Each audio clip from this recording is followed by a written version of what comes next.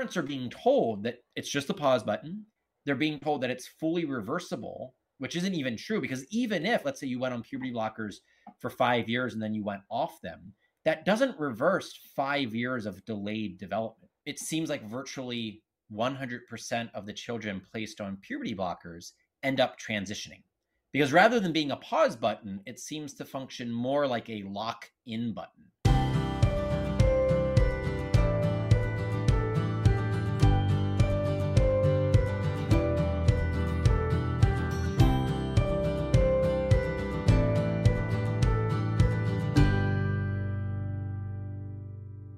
We're going to be talking tonight about our culture's transgender moment. So our book club over on Facebook is called the Alisa Childers Book Club. And we just read the book, When Harry Became Sally, Responding to the Transgender Moment by Ryan T. Anderson. And we have really loved this book and learned so much from it. And so this book addresses many of the questions that lots of us are having to navigate as we talk through issues about gender identity, human embodiment, and really what it means to be human, human nature. So questions like, can a girl be trapped in a boy's body? Is it possible for a doctor to reassign someone's sex?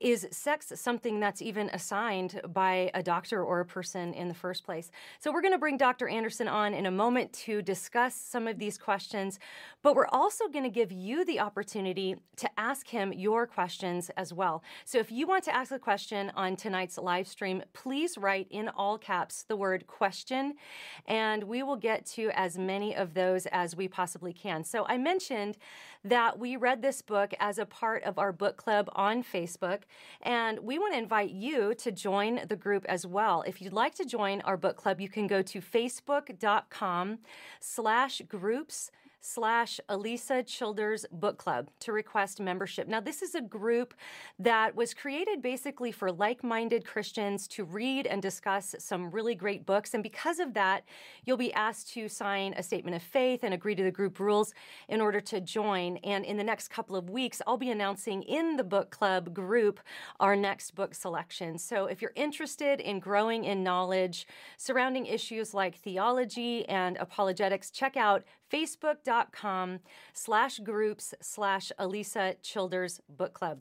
All right. Well, Ryan T. Anderson is the president of the Ethics and Public Policy Center and the founding editor of Public Discourse, which is the online journal of the Witherspoon Institute of Princeton, New Jersey. He's the author of the book that we will be discussing tonight, the book that we just read in the book club, When Harry Became Sally. So, Dr. Anderson, thanks so much for joining us. Our book club's been really excited about this conversation, so thanks for joining us. Thanks for having me. It's a pleasure to be with you guys tonight. Absolutely. Well, in the subtitle of your book, you describe what our culture is facing as the transgender moment.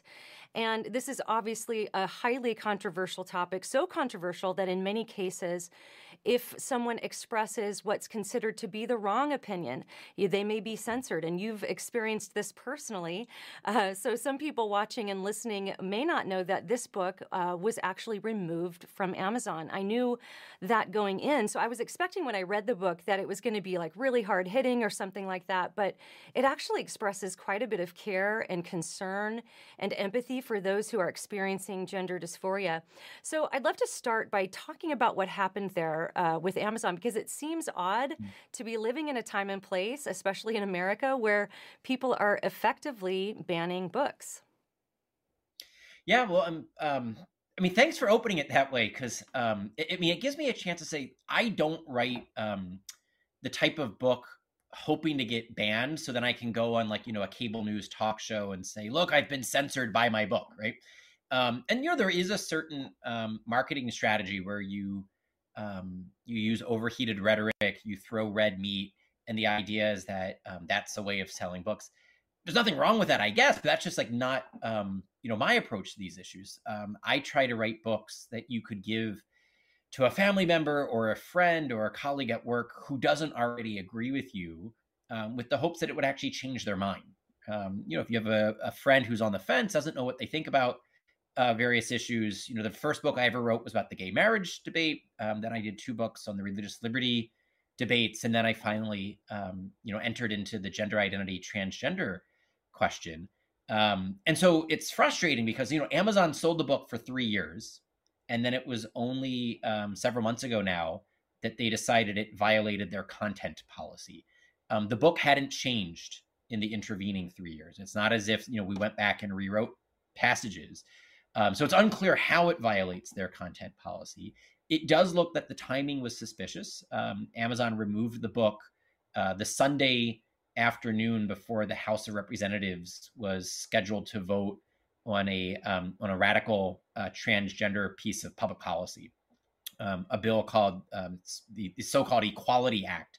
And I've been a fairly outspoken critic of that bill because what it does is it actually erases the legal category of sex, the category of female, and replaces it with gender identity, people who identify as a woman or as a girl, and it has all sorts of negative consequences. There's probably more we could talk about, the Amazon situation, the big tech situation. I would say the most frustrating part would be is that for people who know nothing about me or about the book, they would say, oh, the book must be so objectionable that, Amazon's unwilling to sell it. So it must be bomb throwing. It must be red meat. And then people who actually sit down and read the book, they're like, well, even if I disagreed with this, I don't know what's so objectionable about it. Yeah, well, that was definitely my impression because not that, I just didn't kind of really know what to expect. I heard you speak at the Colson Center Wilberforce weekend, and of course, I've been familiar with your work. But, when I'm reading this book, I thought this is so incredibly factual, informative, very even-toned, very kind-hearted, actually, and it just honestly such an important read. And I just want to say to everybody watching and listening, I really highly recommend this book. If you want to understand what is going on in all of these discussions about gender identity, what it means to be human, this is the book you want to get your hands on. So let's talk about gender dysphoria, because this is something that you address in your book. What is it? Give us a working definition of what that is, and then what is the current protocol for the treatment that's typically given today to someone who might experience gender dysphoria? Sure. So historically, the clinical term was gender identity disorder. And this was in the earlier editions of the DSM, the Diagnostic and Statistical Manual from the APA. And then the most recent edition, DSM-5, changed the diagnosis to gender dysphoria. And whereas historically, a gender identity disorder was the idea that you have a discordant gender identity. You have a gender identity that doesn't line up with your biological sex, with biological reality. With gender dysphoria, they said, well, it's not that alone that is the disorder. It needs to be that coupled with a clinically significant form of distress. So it's that you have a discordant gender identity and there is significant stress and distress as a result of that. And, when Dr. McHugh and I spoke about this, he was saying, this is changing it because it used to be that it was an objective condition based upon thoughts and feelings that didn't align with reality. Now they were saying that, the primary concern is with the distress that causes, which left it as a diagnosable condition, but then left open the question of what the right treatment is. Because, whereas historically with the diagnosis being that the problem is a discordant gender identity, then the treatment must help you line up your gender identity with reality. Now it opened up the possibility, well, if the real problem is the distress that's caused by having a gender identity not lining up with the body, the treatment option might be transforming the body to line up with the gender identity. Gender identity here is understood as an internal sense of gender. So the idea here is that everyone has an internal feeling or a sense of gender, which may or may not line up with their body. Sex has now been referred to as sex assigned at birth, not as a inbuilt reality, a biological reality, but as something that was merely assigned. And therefore, doctors could reassign sex later in life.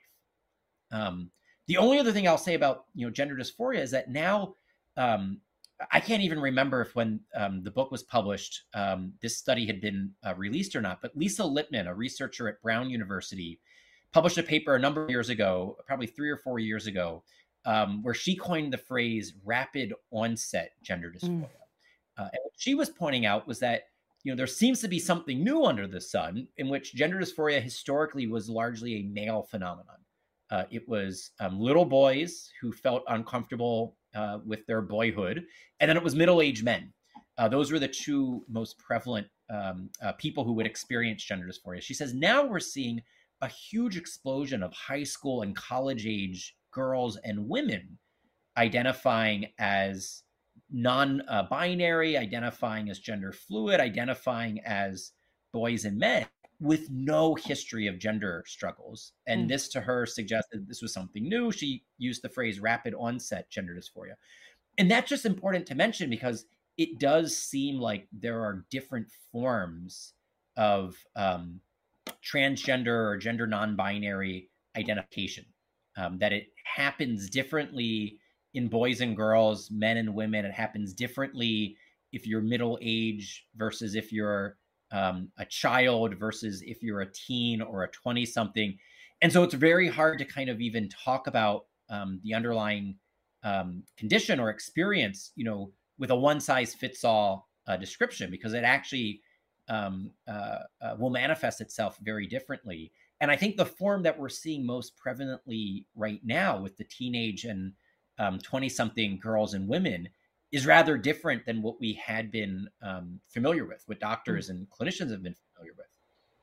Yeah, and that was fascinating to me. And you go into great detail in the book about what it actually means to be a man or to be a woman, what actually makes someone a man or a woman. And I'm sure a lot of people watching right now or listening to this, they might be thinking, well, it's kind of obvious what makes a man and a woman, but there's so much more than just anatomy. And so I wanted you to comment on that a little bit. Is it just biology that determines someone's gender or their sex, or is there something inherent in us, or maybe a combination of both, that justifies using that category of male and female?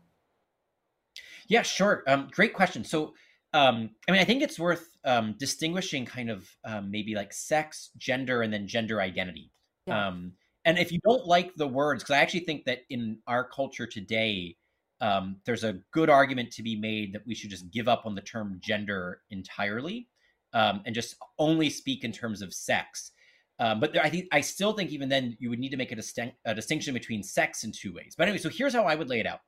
First, there's the concept of sex as a bodily, biological reality, where in all of mammalian species. So this is true not just for human beings, but for any mammalian species.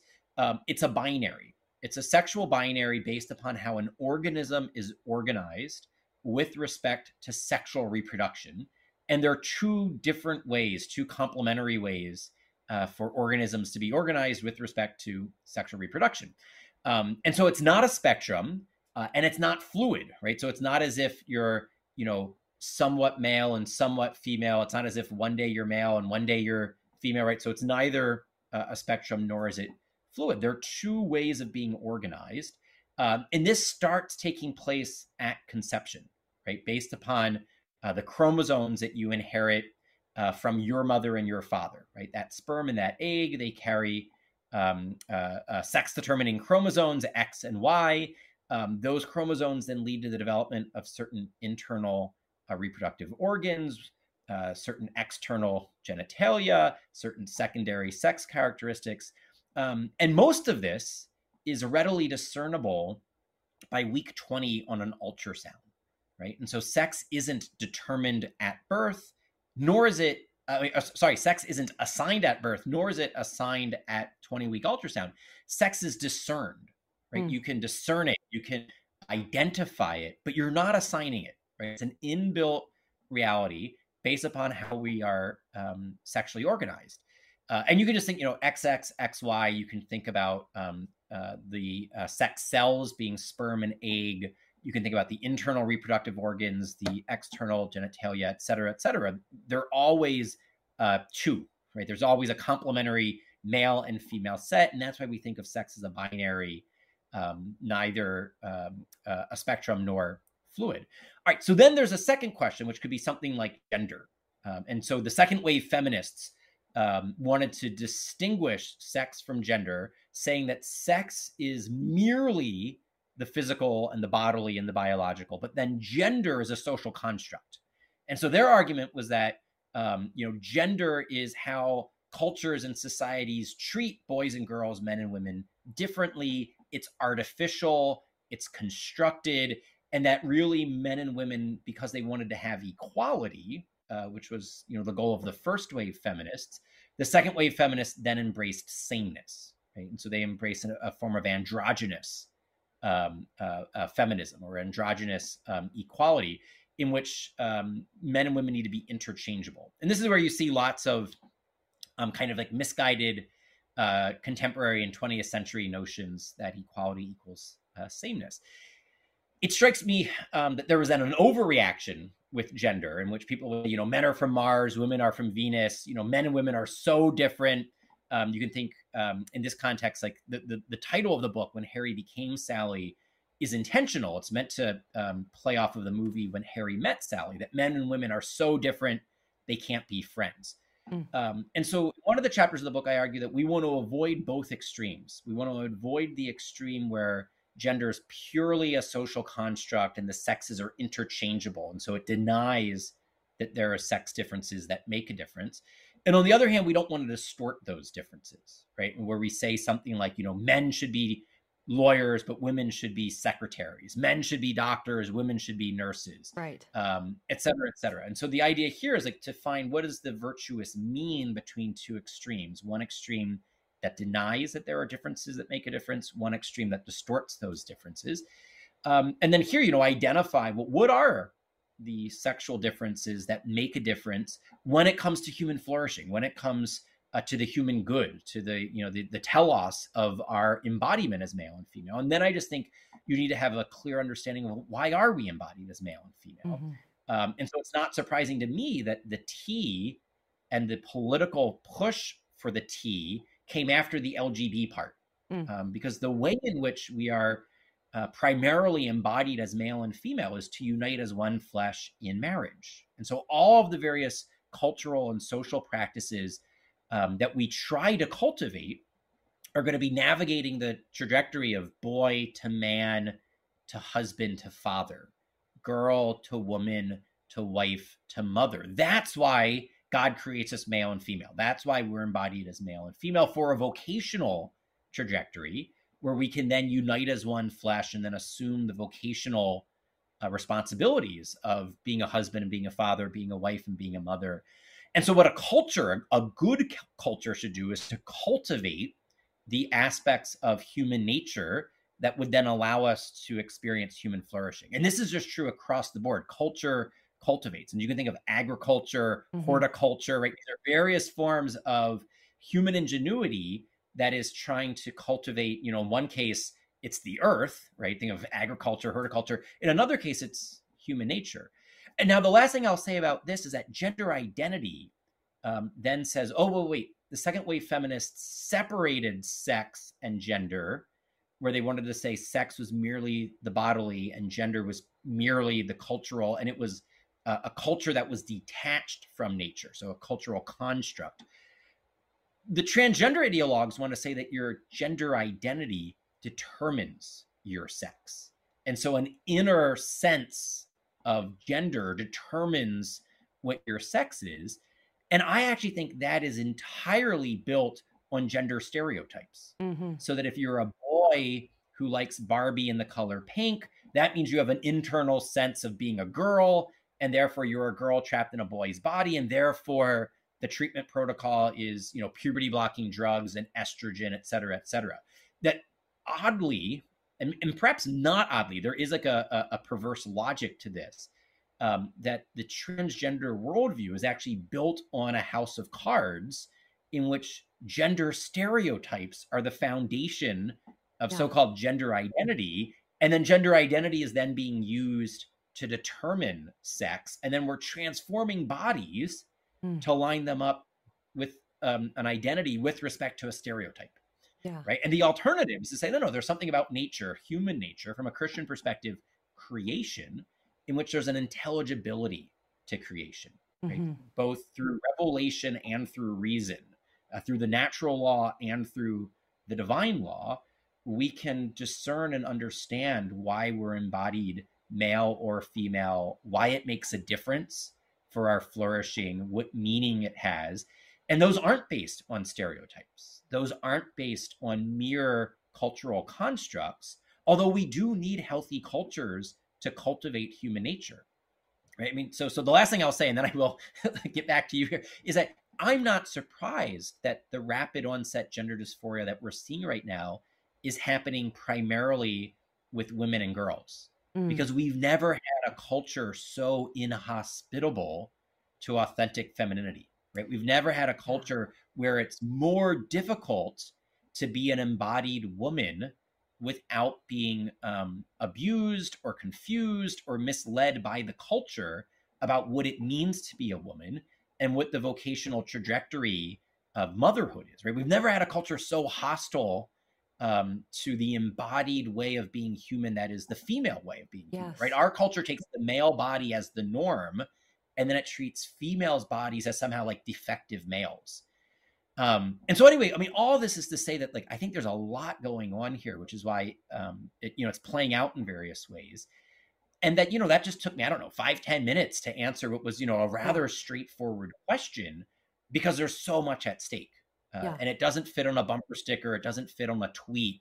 It really required a book length treatment to get to the bottom of this. Yeah, and it's such a fascinating point you make about how culture sort of has made maleness or the male body even as the ideal in anything. And we see this in movies. I see this in entertainment where, and in fact, I'll even joke sometimes. It's like, why aren't men protesting that they can't give birth or breastfeed babies? I mean, we view that almost as inferior because the man goes to the, typically speaking, goes and, tills the ground and all of this. And we've really devalued some of those feminine traits of motherhood and things like that, which it makes perfect sense now that we have just this onslaught of young girls who are dissatisfied with being female. And sadly, I think that a lot of where that's coming from is just this evolution of third wave and even possibly fourth wave feminism that we're seeing, that really, I think, has gotten away from real women's rights and has made men the standard. And that's just, it's a message that we're sending to young girls that's really kind of scary. And so I thought that was a really fascinating point that you made. And it was brought out even in one of the chapters when you talk about, it's probably, in my view, maybe the most powerful chapter in your book was the chapter about detransition stories. Because you highlight a growing movement of people who have undergone hormone replacement therapy and even surgery in some cases, and they're left with permanent changes to their bodies that they now regret. And in other words, changing their bodies didn't help with their inner lives or their psyche. So, and if that's not painful enough, when they speak up, they're being attacked and silenced by trans activists. And so I wanted to ask you, what was it about those stories that inspired you to devote a whole chapter to it? And why is it so important for us to listen to those voices? Yeah, I mean, the way that I first kind of got drawn into this question was, I became friends with someone who had transitioned and then detransitioned. And his story, once you learn it, the individual's name is Walt Heyer, and Walt was the more typical middle-aged man who transitioned, but it stemmed from, in his case, some childhood trauma that he experienced, and then a lingering sense that he wasn't really a man, and a sense of comfort when he cross-dressed as a woman. He got affirmation from his grandmother when he presented as a girl, and it never went away. He got married, he had kids, and then as a middle-aged, I believe he was in his 50s, he transitioned and lived, I believe it was for 8 years, as Laura Jensen. And it was only then, his career fell apart, his marriage fell apart, family fell apart, because he actually didn't get the help that he needed. Like, he had various emotional and psychological traumas that he had experienced, and he had various scars and struggles that he was wrestling with. And what the professionals did is said, "Oh, your solution is going to be estrogen and surgery. And those were just like band-aids, right? They just kind of masked the underlying issues. He was then working at a hospital uh, um, as kind of like if I remember correctly, it was like a physician assistant. And there was a physician there who said, I think you might have a dissociative condition. And so he started seeing just an ordinary, not like a gender therapist, but just an ordinary therapist. And as that doctor started addressing the underlying kind of psychological conditions, that then allowed him to realize he had made a mistake, to detransition, to identify as a man again, which is what he is. Now, of course, sadly, like after you've gone through various hormonal and surgical procedures, they're not always fully reversible. Right. That, when you remove body parts, they don't grow back, et cetera, et cetera. And now his story is incredibly tragic. I think these stories only become so much more tragic when they involve children, when they involve minors. And that's not to say that his story doesn't. His story started when he was a child, but he ultimately made that decision as a 50-year-old man. I think it's still tragic what happened to him, and my heart breaks for Walt. But I think when you read some of the testimonies and you watch some of the videos of people who transitioned in high school and in college because they didn't fit in as a high school girl, and sometimes there's sexual abuse there, sometimes it's the hookup culture that they don't quite fit in, sometimes it's their developing bodies, as they start developing during puberty, and unwanted attention and comments from males.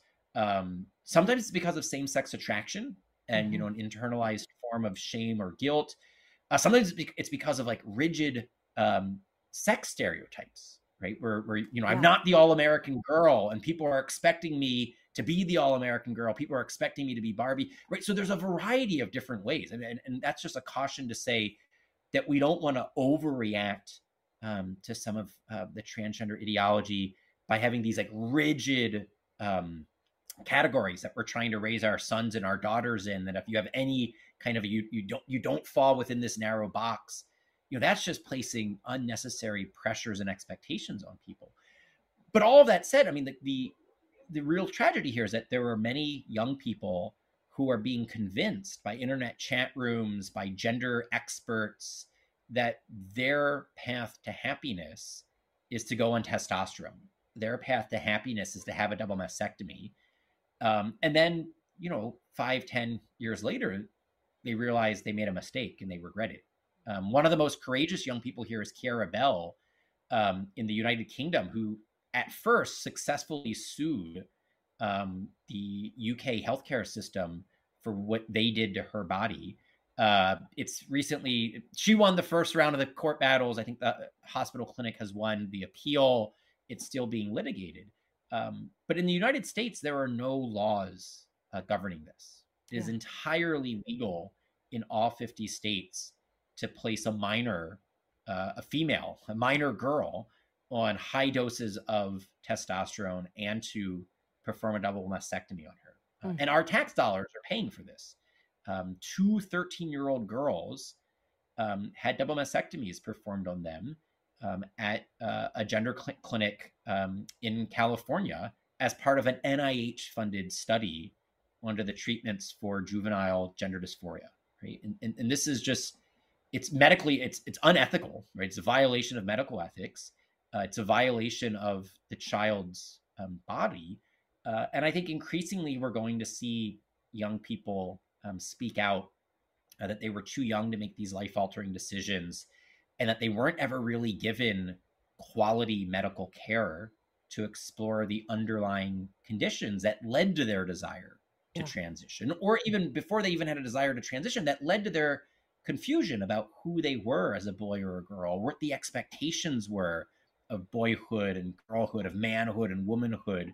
That those questions weren't even being explored. Many people report that they're given a one-way ratchet, which is that your only option is transitioning. And many parents have told me that they were told by doctors, well, would you rather have a dead daughter or a living son? And it's an emotional guilt trip. It's emotional blackmail that if you don't place your daughter on testosterone, she'll commit suicide. where Mm. there's no evidence to support such a claim, Yeah. but many parents are being told this. Yeah, and that really stood out to me about those detransition stories was just the anger that was being expressed. And by the way, for people who haven't read the book, many of the people who expressed their or shared their detransition stories are not people who are necessarily against transition in all cases. But they were reacting really in anger by how quickly the doctors and the medical professionals in their lives were pushing them toward transition without exploring, hey, was there sexual trauma in your past? Why are you wanting to do this? Because in several cases, as you mentioned, someone maybe just was experiencing same-sex attraction and was confused by that, and then now there's permanent changes done to their bodies. And so I think it's so important that we listen to those voices. I'm talking with Dr. Ryan Anderson about his book When Harry Became Sally, responding to the transgender moment. We're going to move to Q&A in just a moment, so we're going to give you guys the opportunity to ask your questions live on YouTube and in our Facebook book club group. If you missed the beginning, we just read through this book for our Facebook book club group. If you want to join our club, you can go to facebook.com/groups/Alisa Childers Book Club, and you can request membership there. Take a look at the belief statement and the group rules. If you agree to those things, we'd love to have you join us. We read some great books and have some great discussions, and then typically get to end our book study with an interview with the author, which is what we're doing right now. So if you want to ask a question for Dr. Anderson, please write the word question in all caps, and we will get to as many as possible. Before we get to our first question from our listeners and viewers today, Dr. Anderson, I just want to ask you one thing about puberty blockers. So when a young person expresses maybe gender dysphoria or even kind of questioning their gender identity, and then they're put on puberty blockers, what is the hope? What's the end game of that in the mind of the medical professionals? What are they hoping to achieve by doing that? Yeah, so I mean, officially, what they all say is that a puberty blocker is like hitting a pause button, and it's meant to give the child time and space to decide whether or not they want to continue transitioning. Although, like in empirical reality, um, it seems like virtually 100% of the children placed on puberty blockers end up transitioning. Because rather than being a pause button, it seems to function more like a lock in button. Because let's say you take a 9-year-old boy who doesn't quite feel comfortable being a boy because he doesn't quite fit in for whatever reason, and then you prevent him from going through puberty, but all of his male classmates and friends go through puberty, right? And so they hit their growth spurts, their muscles develop, their voice deepens, and he doesn't. It's only going to extenuate and deepen his sense of alienation from his body, his self-perception that he's not a real boy.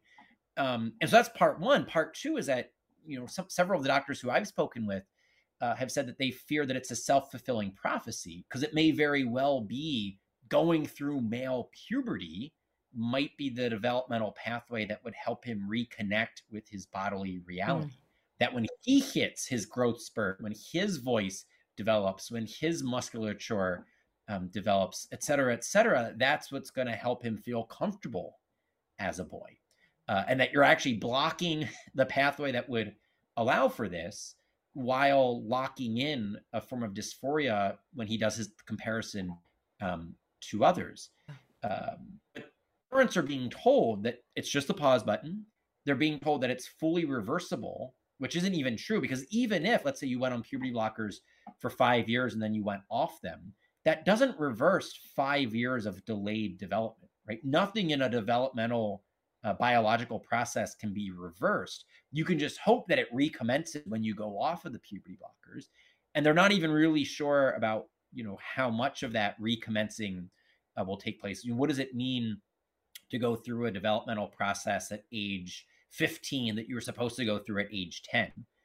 We also have no real idea what it will mean long term to have never gone through your biologically appropriate puberty. So for the children who are being placed on puberty blocking drugs, who are then going on to cross-sex hormones, because the reason they do the cross-sex hormones next is that you're now a teenager trapped in a child's body. And so they give you the opposite sex's sex hormone that try to initiate the pubertal development that corresponds to your gender identity. But we have no idea what this will mean long term. I mean, we know what it means for your fertility, right? Mm. You will be infertile. If you Wow. go through puberty blocking drugs and you go on cross sex hormones, then your actual reproductive capacities will not develop. And that means you will be infertile. It could also possibly mean that you will never experience any real sexual desire or sexual pleasure. But beyond that, we have no idea what it means for your long term bone health, bone Mm-hmm. growth, bone density. We don't know what it means for your various organs that develop. I mean, it's not just, for that matter, brain development. It's not just your sexual capacities that develop during puberty, but it's a whole cascading, interlocking, coordinated system of both physical and psychological development. Yeah. And we have so it's purely experimental. We have no idea what it's going to mean to be 40 years old and to have never gone through puberty. Wow. What that's going to mean for heart disease, for lung disease, for brain development, brain function, and sexual function, which we kind of do have a clear idea on. But the rest is, and it's negative there, and then the rest is just an open question. So this is an experimental form of medicine being conducted on minors, where they necessarily can't consent, because Yeah. no prepubescent child, I mean, even for that matter, no teenager fully knows what they're giving up.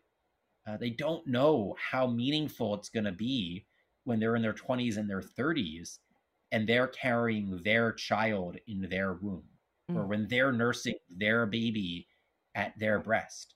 And so there's going to be a cohort of young people who 10 years from now are going to be regretting this and saying, why did the adults let this happen to me? Why didn't Yeah. anyone speak out? Why didn't anyone step in?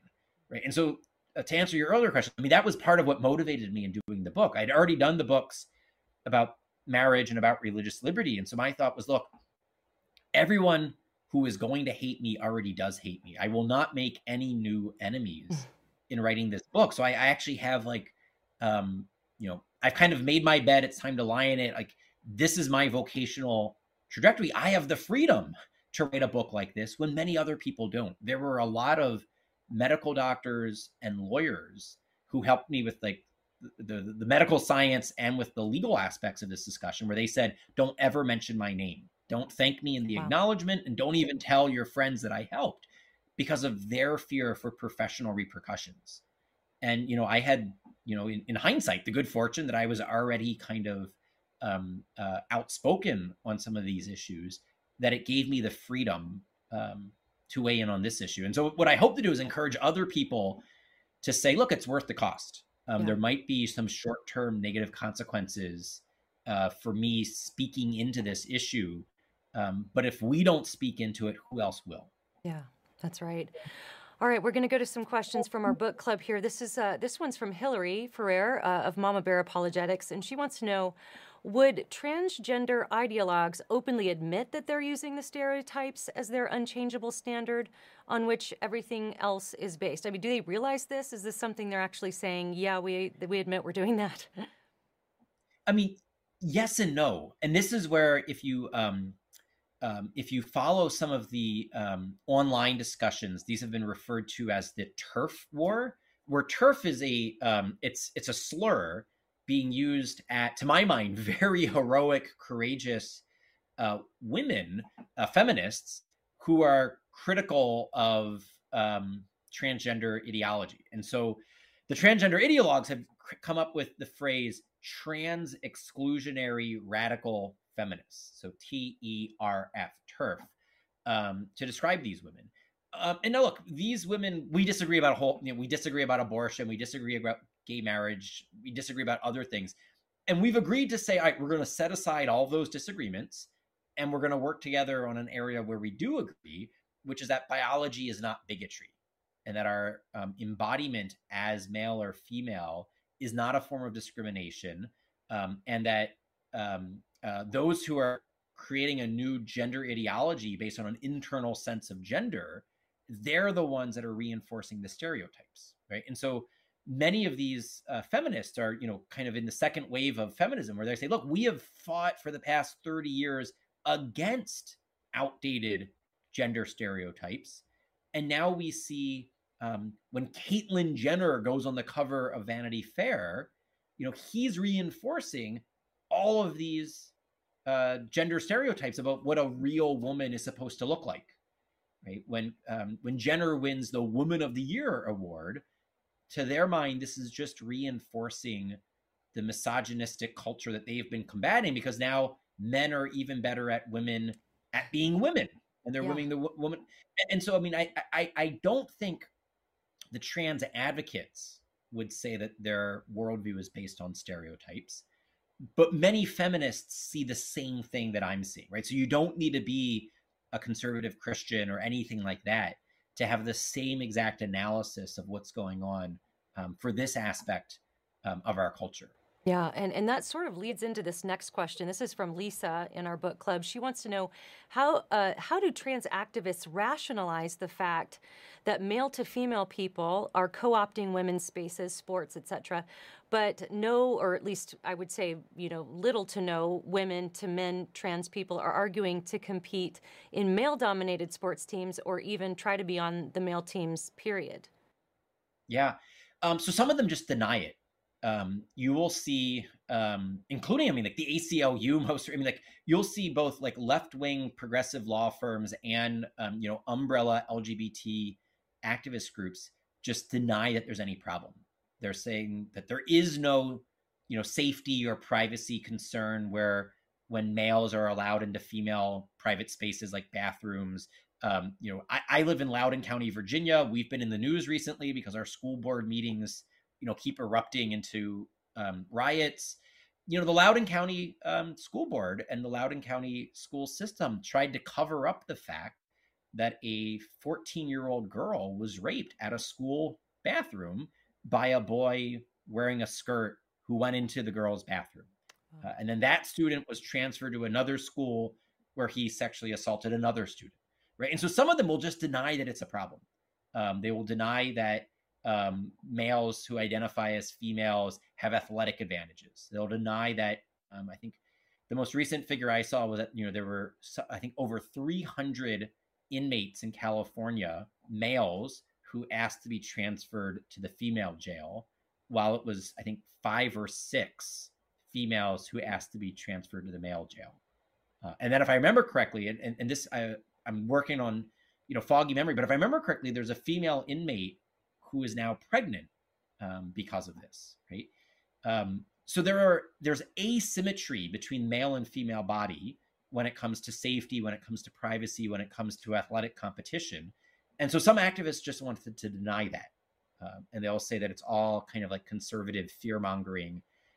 There was a great report just put out maybe 2 or 3 weeks ago by the Independent Women's Forum. It just looked at the male and female bodies with respect to athletic competition, and the manifold different ways. And again, it's not just testosterone level, because some people say, well, look, it's not a problem because if a female who is now identifying as a male, or let's take the other case, a man who is now identifying as a woman, if he just blocks his testosterone and he goes on estrogen, the advantage will be taken away. Not true, right? His bones are still going to be longer if he went through male puberty. His lung capacity is still going to be higher if he went through male puberty. His musculature is still going to be different, because musculature is frequently dependent on bone size, right? Your muscle has more bone to attach to, et cetera, et cetera. And they just go kind of chapter and verse of all of the various ways in which this takes place. I have yet to see kind of like trans activists honestly wrestle with these realities. This next question is from Janelle, and she's asking, how can we address this with progressive Christians who are affirming of LGBTQ plus, knowing that the goal of the enemy is to destroy the image of God in us? How can we discuss this with people who call themselves Christians who are affirming these types of things? I think you need to come at it from a multidisciplinary perspective, right? So I think you need to come at it from the theological. You need to be very clear about what the Bible says about us being made male or female, being made in the image and likeness of God. Like, get your theology solid. And on this, I mean, two good books have come out that I can recommend. One's Andrew Walker's book from a couple of years ago titled God and the Transgender Debate. And if I remember correctly, a second edition has just come out. And then another one is, oh, geez, I'm blanking on the title and I have it upstairs on my end table. It'll come back to me later. Okay. And the title is something like, what does it mean to be embodied, or what are our bodies for? What does it mean to be male and female? It'll come to me later, but there are two good books at least that I can think of on the theological. And then I think you also want to be prepared to talk about the science, the medicine, the kind of like legal outcomes in terms of public policy. And in addition to my book there, I'll also mention Abigail Schreier's book, Yes. Irreversible Damage. And Abigail just focuses in on the rapid onset gender dysphoria and what's happening with kind of teenage and 20 something girls and women. So whereas like my book is it's taken on the whole phenomenon, children and adults, the science, the medicine, the philosophy, the law. Abigail's book is very focused on the rapid onset gender dysphoria with girls and women. And then a third book is just called Trans by Helen Joyce. And she's, she refers to herself as a liberal. She's an editor with the UK weekly, The Economist. I recently wrote a review of it. I think it's very good on some aspects of this discussion, but I think it doesn't have a deep enough metaphysical foundation. And I just think that's going to be the difference between how far you can get while being a committed liberal. She celebrates being pro-choice and being in favor of the redefinition of marriage. And, those are just things that, I think actually lead somewhat to this. The rhetoric of my body, my choice, as applied to abortion, leads right into my body, my choice with respect to gender identity. Yeah. Right? So if one of the criticisms I made of her book was that if you aren't willing to recognize the value, the worth, the dignity of the unborn child's biological reality, what we think we have to recognize all of that when it comes to my biological reality. And if my desire to transition impacts your biological reality, why does your biological reality trump my internal desires or my internal identity, when we've just said that the biological reality of the unborn child doesn't trump the my body, my choice mantra for the woman who doesn't want to carry the child, right? And so that said, the book's worth reading. It's very helpful. It's a courageous book, given that the author Helen Joyce is not winning friends with this on the left, right? For someone on the left to write a book like this, it's a very costly endeavor. And those last two books you mentioned, The Irreversible Damage and Trans, are both still available on Amazon. I just checked. So get them while you can, folks. Okay. Well, and I mean, and just to mention there, I mean, Abigail Schreier had her book removed from Target. Oh, okay. And so it's there have been, I mean, I would say for people telling the truth, it seems like telling the truth in the transgender issue has been particularly difficult. Social media companies will censor people's Twitter and Facebook account if they refer to people according to biological reality rather than a self kind of a subjective identity. Yeah, and I'll just leave it at that. Like, it's actually, I'll say one more thing. It strikes me as both a sign of strength and weakness. And what I mean by that, it's a sign of strength that those in favor of transgender ideology have the levers of power. Right now they are controlling government, they are controlling big business, they're controlling big tech. And so it's a sign of strength that, they can deplatform your book, they can censor you on social media, et cetera, et cetera. So that's the sign of strength, and we shouldn't deny that. We shouldn't be kind of like Pollyannish about it. But it's also a sign of weakness because they feel they have to. Why do they think they have to censor books, censor speech? Because they're afraid they would lose the debate on the merits. Right? Amazon is afraid of my book because it thinks if your book club reads it, it'll persuade people it'll convict people, it'll deepen people's knowledge and understanding on this issue so then they can persuade people. I mean, like, it's ultimately a sign of weakness when you have to resort to these forms of censorship. And I'm just personally curious, when Amazon removed your book, how did that affect your overall sales? Well, so I think in the short run, it's probably led to a spike in sales. I I haven't thought maybe that was the seen case. what Yeah. the numbers will be for this number, but I think there was like a Streisand effect, which is when you have like that negative when you try to lower someone's visibility, you actually end up elevating them. And Yeah. so, it was a 3-year-old book, but it got lots of free publicity 3 years after publication date, which is unusual. We probably wouldn't be doing this interview if not for Amazon, if not for them, for the Wilberforce weekend, et cetera, et cetera. But I think long term, that's what I think we in particular need to be focused about, because right now we have to ask ourselves how many publishers are saying we won't even sign a book contract for an author who's going to write a book that tells the truth on this issue, for fear of being locked out of the largest market in the globe, which is the Amazon market. Or how many authors are saying, I'm going to write a book, it's going to have 10 chapters looking at 10 different controversial issues, one of which is going to be gender identity. Maybe not, because if I write that chapter, my publisher might not give me a book deal, or Amazon might not sell the book.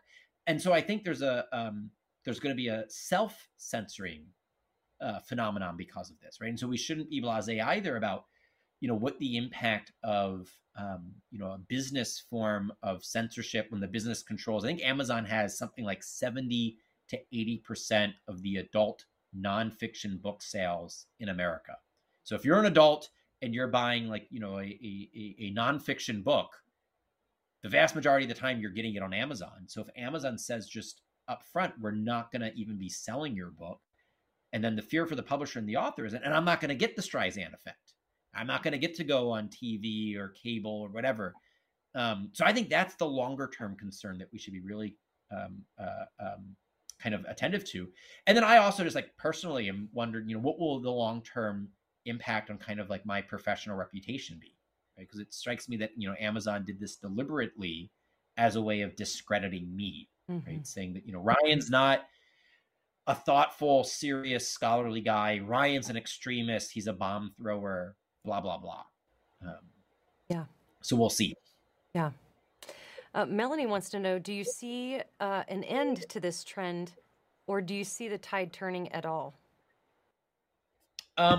Yes. I mean, so the subtitle of the book is, responding to the transgender moment, and that was intentional. I didn't come up with the phrase transgender moment. There have been, I think, the very first footnote in the book is it's technically an end note. So you have to flip to the end notes. I like footnotes because they're right on the same page. But the publisher prints these things with end notes now because it's easier to format books that way. But if I remember correctly, the very first end note is to that phrase transgender moment, and it cites like, I don't know, a dozen different newspaper articles, both on the left and the right, both secular media and religious media, referring to there's a transgender moment. With the rise of transgender characters on TV, with the rise of transgender public policies, they were saying the trans moment has arrived. And my thought was, all right, I'm going to use that, but I'm going to use it intentionally to suggest and then argue in the book that this moment will pass. And then what's up to us is, well, how long before the moment passes? Will it be a short moment in human history, or will it be, a long moment? And I think there's some good signs. There are doctors willing to speak out today who weren't there 4 years ago when I was researching this book. There are networks of parents who have organized to push back on this. There are networks of doctors who are saying, look, I think for a certain sort of adult, sex reassignment procedures may be their best option. I don't think that means they're actually the opposite sex. I don't think that means they're trapped in the wrong body. These doctors would say, look, they're a man, but they have such severe alienation from their bodies and such severe dysphoria. The only way we can effectively treat it is by transforming their body. That doesn't actually make them a woman, but it reduces the aspects of their body that causes them the dysphoria, right? There are doctors who are willing to, say that about adults, saying, but we shouldn't be doing any of this for children. Children still have the greatest chance of reconciling with their bodies. Children are too immature to be doing this. And I actually think some of those people can be particularly effective in speaking out against what's happening to children right now. I think there are likely to be some medical malpractice lawsuits, class action lawsuits, as a result of the detransitioners saying that what happened to them was unjust and should be illegal. And then I think eventually what we're going to see is that insurance companies and the lawyers for hospitals say this is a huge liability hanging over our heads. So I do think there's hope here. But again, like the way that I phrase it in the book is that, it's going to be up to us how long or how short this moment lasts based upon whether or not we respond to the moment. Yeah. Well, we've got a few minutes left here. We'll try to get through a couple more of these. This is from Alana, and she wants to know, what can parents with children in public school do about this? And how can we be informed about what is being taught in our schools?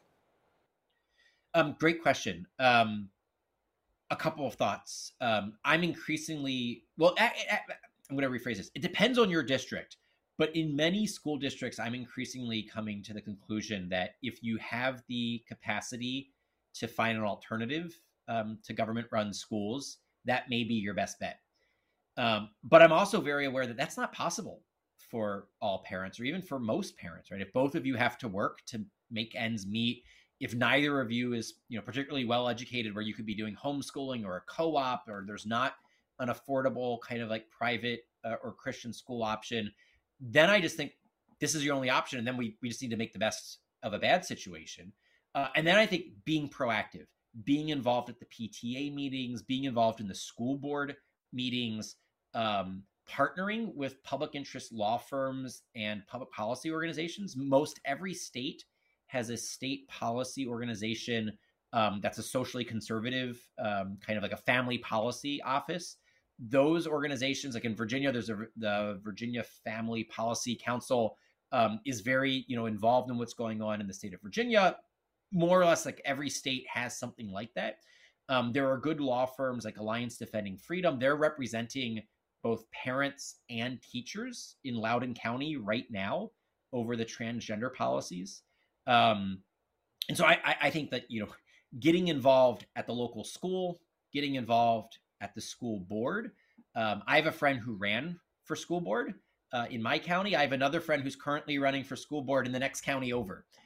So I think it's going to have to be more involvement from Christian parents, not less, right? And so it's simultaneously, it might be your best option if you can get your child out to get out, but also simultaneously, we can't abandon the students who are going to the public schools, right? We actually need to invest more into those discussions, more into the decision-making processes. And then I just think you're going to need to also not only ask, the teachers, the principals, the administrators, what's going on at school. You need to ask your student, your child, right? Where you say, I want you to tell me if your teacher ever talks about any of you. Like, you need to have clear communication, lines of communication between parent and child, because your child's actually going to be your best eyes and ears about what's really going on. This is why I think COVID was actually kind of like, a gift in disguise. Many parents for the first time saw just how radical what was being taught in the classroom was, right? I mean, their child was, at Zoom school, and they overheard what was being taught, whether it was CRT or gender theory, and both critical race theory and gender ideology spring forth from very similar roots in critical theory. That was one of the questions somebody had that we didn't get to. So I'm glad you mentioned that. Yeah. Yeah. Well, I'll just mention very quickly. I mean, it comes from a series of like French and German thinkers that kind of make up kind of the like cultural Marxist critical theory, but then also they deny some of the very same biblical truths, right? That were made in the image and likeness of God, and therefore we're all equal, that we're created male or female, right? Critical race theory and gender theory both attack those ideas because they want to do is they want to recreate identity based on like a victim class status. And so they deny the equality of all being equally made in the image and likeness of God. They deny being made male and female. And then what they do instead is try to create, various hierarchies of power and of victimization, et cetera, et cetera. And so I think both really do strike to the core of the Imago Dei and our understanding of what it is to be human. Yeah. Well, Dr. Anderson, thank you so much for joining us for this live stream. What a rich discussion. We got to get to so many questions that I think, just everybody was coming up with as we were reading through your book. And so I'm going to let you go. We're going to say goodnight to you. I'm going to stay on with everyone for a few more minutes, let you know some things coming up. But for now, thank you so much for joining us. What a pleasure and what an honor. And we hope to have you again soon. Great. Thank you. It was a pleasure to be with you tonight. Awesome. All right. Well, I want to thank my guest, Dr. Ryan T. Anderson, author of the book When Harry Became Sally, Responding to the Transgender Moment. And as I mentioned at the beginning of the recording here, we have a book club on Facebook called the Elisa Childers Book Club. And if you want to join us, you can go to facebook.com/groups/Elisa Childers Book Club. And there's going to be a belief statement you need to agree to and a group rule kind of document that you need to agree to. And the reason for that is because the purpose of the group is for like-minded Christians to come together to read and discuss some great books. And we've already read and discussed some really great books. And then we typically get to have a live stream at the end of our time studying the book with the book's author. And so you can go ahead and join us now. The club is now open. And in a couple of weeks, I'm going to be announcing our next book selection, which I'm really excited about. It's actually, I'll give you a little hint. I think I've decided on what it is, and it's one of the books that I actually wanted to do way back at the beginning, and we never got a chance to do it. So join us over there if you're interested in growing in knowledge of things like apologetics and theology. Also want to let you know, if you're watching this on YouTube, please subscribe, click like, comment, share it. It always helps. If you're listening on audio platforms, this will be published to our podcast next week probably. If you leave a 5-star review on iTunes, that always helps. We've got some really great interviews and shows coming up. We're going to be doing another show on spiritual abuse from the perspective of someone who has walked through it. And we're going to be touching on more of the emotional side of things with spiritual abuse. We're going to be doing a live stream next month with Jack Marino. Some of you remember she came on the podcast to tell her story of walking out of the occult. She's coming back on to do a Q&A. So we are going to do virtually all Q&A from YouTube and Facebook. So join us for that. Be looking for that. We're going to be talking with Lee Strobel is going to be joining us on the podcast here real soon. So we've got some really great stuff coming up. Thank you so much for watching tonight. It's been just a great discussion. Always great to be with you. And we will see you next time.